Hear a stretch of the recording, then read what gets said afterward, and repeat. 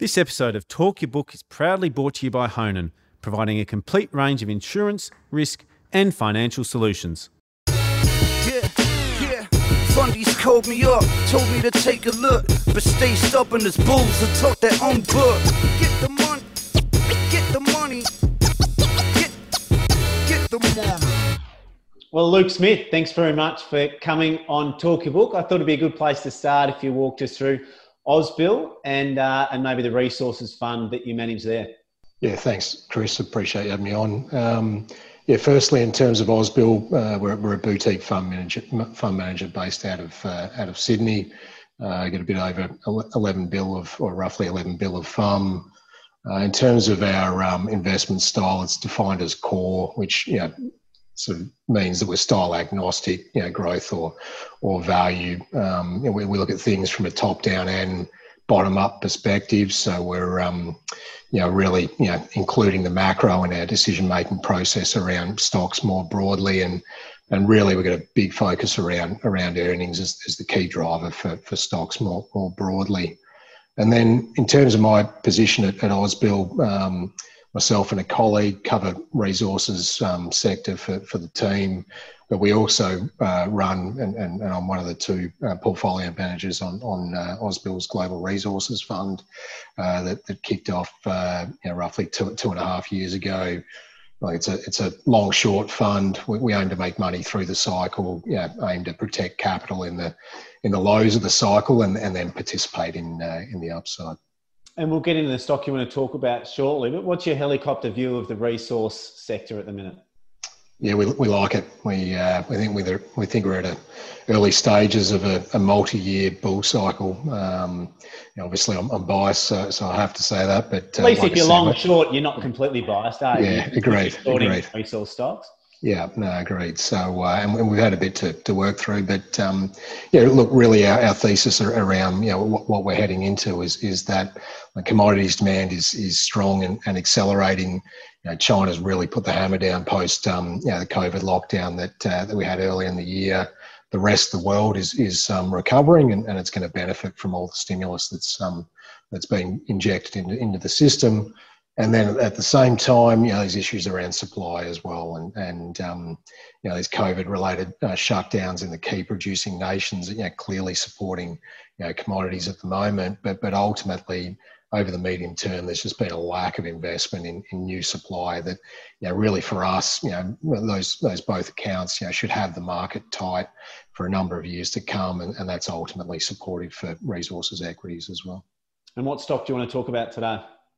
I'm going to talk about Northern Star Resources, good gold stock. It's the second largest gold stock on the ASX with a 10 bill market cap. It's got pretty much everything that we look for in gold companies. Like I said, we're focused on both top down and bottom up, and clearly that's supportive, for on both fronts there. It's got a diversified and growing production base in tier one locations. And it's got an exceptional management team. So, just to point reinforce, while I can't make an investment recommendation, hopefully some of this gives a good background on the story regardless. And what's your top-down view on gold before we dive a little bit deeper into NST? Yeah, we like it. Gold's had an exceptional run this year. It's up, roughly 30% so far this year, and it's probably worth outlining the key drivers for that. But really just highlight that we think those drivers are going to be continued over the medium term. Firstly, there's a high correlation to negative real interest rates, and that's the starting point for gold as a start. Central banks are looking to support economies in general, and really drive stimulus into the system with where rates are at the moment. Secondly, in terms of the currency environment, is extremely supportive. One for gold, but also for the broader resources space as well. That this weak US dollar environment, devaluation of fiat currencies is very supportive for the commodity. And then just finally, just that heightened, sort of macro uncertainty across the real economy as well, feeds into a discussion around gold as well. And really that's been a big driver behind commodity this year. We've seen record inflows into the gold ETFs more broadly. We're starting to see non-traditional players, like pension funds. You're starting to see news flow start to play into the commodity as well. And look, those key drivers aren't going away anytime soon. And we'll likely see this environment maintained. And then finally, I don't know if I've given you enough points, but then finally, the next question just comes back to inflation. And, there's a potential for an inflationary environment to rear its head, given the level of stimulus that we're seeing. And really, the Fed outlined recently that they're going to let that run. And that's another factor that clearly could support the commodity as well, that gold's a solid inflation hedge. Does the optionality of a deflationary bust give you comfort as well, that if there is a short-term deflationary environment, the amount of printing that the central banks are going to embark on to try and stop that's going to be even more obscene, and that optionality of either high inflation or deflation being good for gold, does that give you a bit of comfort as well? Yeah, it's just going to reinforce the value of physical assets in that environment, clearly. So it's not going to be a straight line in terms of how the commodity plays out. And we've seen that more recently in terms of some of the volatility within gold more broadly, but this backdrop, it's hard to fault at the moment from a macro standpoint. And so in terms of Northern Star, recently took an investment in Super Pit in Kalgoorlie. Maybe talk us through what they've done there. Yeah, sure. So, I guess as a starting point around some of the background for Northern Star, this is effectively a 10-year-old company. It started, mid sort of 2010, market cap of 10 million. Now the company's 10 billion odd. It's a real success story. One of the mining space, but of the ASX more broadly for the last decade.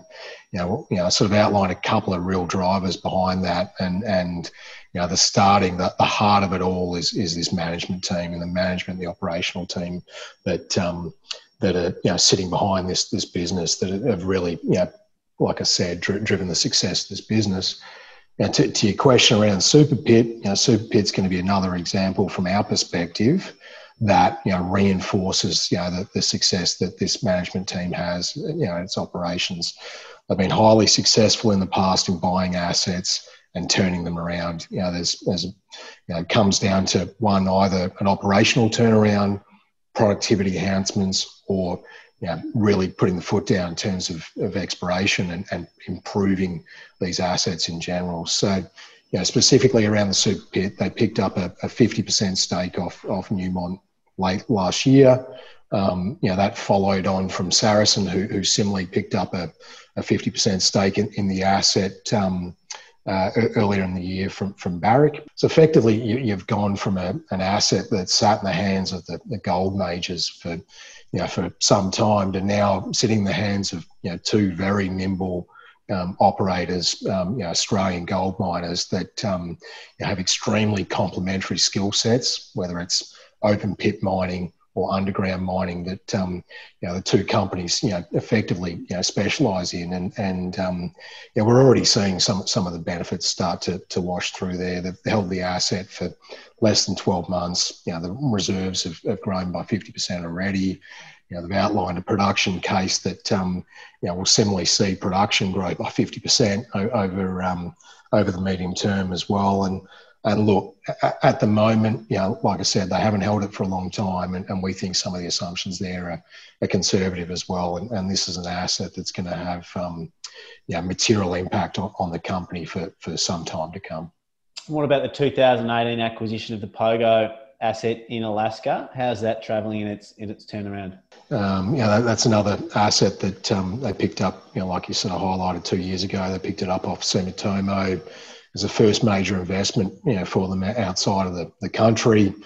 And it's a similar discussion to the Super Pit. They're buying an asset that's effectively been starved of capital for some time, short mine life, but very well capitalised asset as a starting point, high grade, getting in there and exporting their talent to Alaska and look to lift productivity, drop costs, focus on exploration, breathe new life into this asset. And, they're on the cusp of getting there at the start of the year. And unfortunately, a thing called COVID stepped in and slowed down some of the progress there. Clearly it's difficult to maintain that level of productivity and issues around travel and et cetera, that when you've got a workforce that is getting infections as well. So, look, they're on the cusp of turning that asset around. It's been delayed somewhat, but that doesn't mean that they're not going to get there. And ultimately, as they can get back in there and work the asset harder, that there's going to be real potential at that asset, both from the existing operations, but the near field exploration as well. And what does the medium-term production growth look like across the entire entity? Yeah, well, look, you start with those two assets that we've talked to, and you throw in Jundee as well, that has got growth as well, and it's a difficult situation for mining companies in general to maintain production. These are finite resources, so we've got a company sitting on three assets that are growing either at early stages of turnaround or just have growth through decent acquisitions that they put in there, and we're expecting production growth in line with guidance for 25% over the next couple of years, and the point to reinforce with that is that not only will they have this level of growth for the next 2 years, likelihood that they maintain that sort of production at sort of 1.3 million ounces, like the company's sort of guiding to for the remainder of the decade. And with that as a backdrop, they're also dropping the cost base as well. So it's a unique situation where you've got a company of this size that's able to grow its asset base and really should provide a good backbone for the story. Relatively low hedging in place. I think their hedging levels are something around 15% of production. As a gold bull, does that give you comfort they're going to share in the upside if this gold price continues to run? Yeah, that's a really good point, and you're right there in terms of the level of hedging. That's it's about the level that they've got. Some level of hedging, is appropriate for these gold companies. We're comfortable with that, but at the same time, that you get your margin expansion as an environment that we're outlining that we can see that gold price can continue to strengthen, and therefore to my point around cost reducing, you should really see the full impact of margin expansion. In the current backdrop, there's been very strong free cash flow generation out of this business already, and that's likely to continue.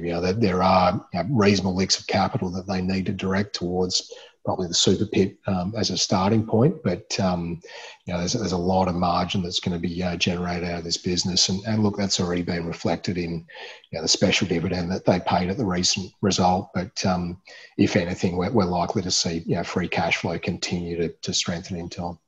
And their balance sheet looks really strong due to that free cash flow. Do you think there's potential other acquisition opportunities out there which would be a nice fit, or do you think it'll be more used to pay increasing dividends going forward?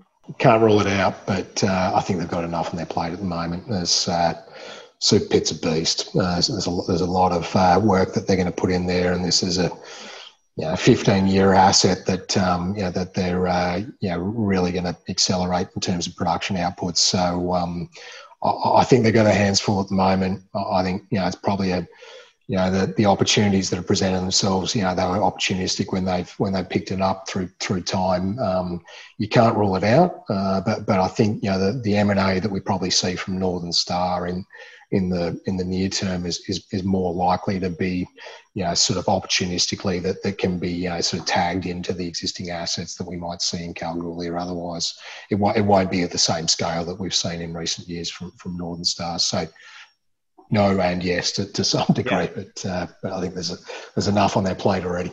And talk to me about their valuation and maybe their free cash flow and what they're able to generate there in more detail. Yeah, sure. So like I said, you got a company that is generating strong free cash flow at the moment, and that's going to improve in time. Consensus has them on an 8% free cash flow yield. Clearly that grows with the backdrop that I'm, sort of presenting. That's, it's ahead of its peers, and both from a domestic perspective and an international perspective. So, not only have you got all of this as a backdrop, you've got a reasonably priced company as well as a starting point. And their assets are all in tier 1 jurisdictions. I sort of have a view that if you're really confident in the underlying commodity, it makes even more sense to be in tier 1 jurisdictions. If you're not as confident, it maybe makes more sense to be a bit more adventurous in the type of jurisdictions you're going to venture into. Do you subscribe to that factor at all, or do you just have a heavy bias towards tier 1 jurisdictions in all environments? Well, I think the point is that you get a high quality company and you've got lower risk. That you've got all these things that I'm outlining in terms of the positives, around the story. If it's the macro, if it's the bottom ups, turnaround of these assets, exceptional management team, best in class, and you're not taking the risk in locations. So becomes an easier investment decision, I guess, if you don't have to take the risk on location. It's not saying that we won't when we assess companies. It's just about understanding that risk. But it's not to say that there aren't risks within these businesses and this business in particular. But removing that jurisdiction risk is one positive that enables you to sleep easier at night. Beautiful, mate. You paint a great picture. It's always nice to get a gold bull on and give me a little bit more confirmation bias. So really appreciate you taking the time. Thanks, Chris. Thanks, mate. This episode of Talk Your Book was proudly brought to you by Honan, who go beyond a transactional insurance broker to deliver better outcomes for their clients. If you're enjoying Talk Your Book, make sure you subscribe to Chris Judd Invest.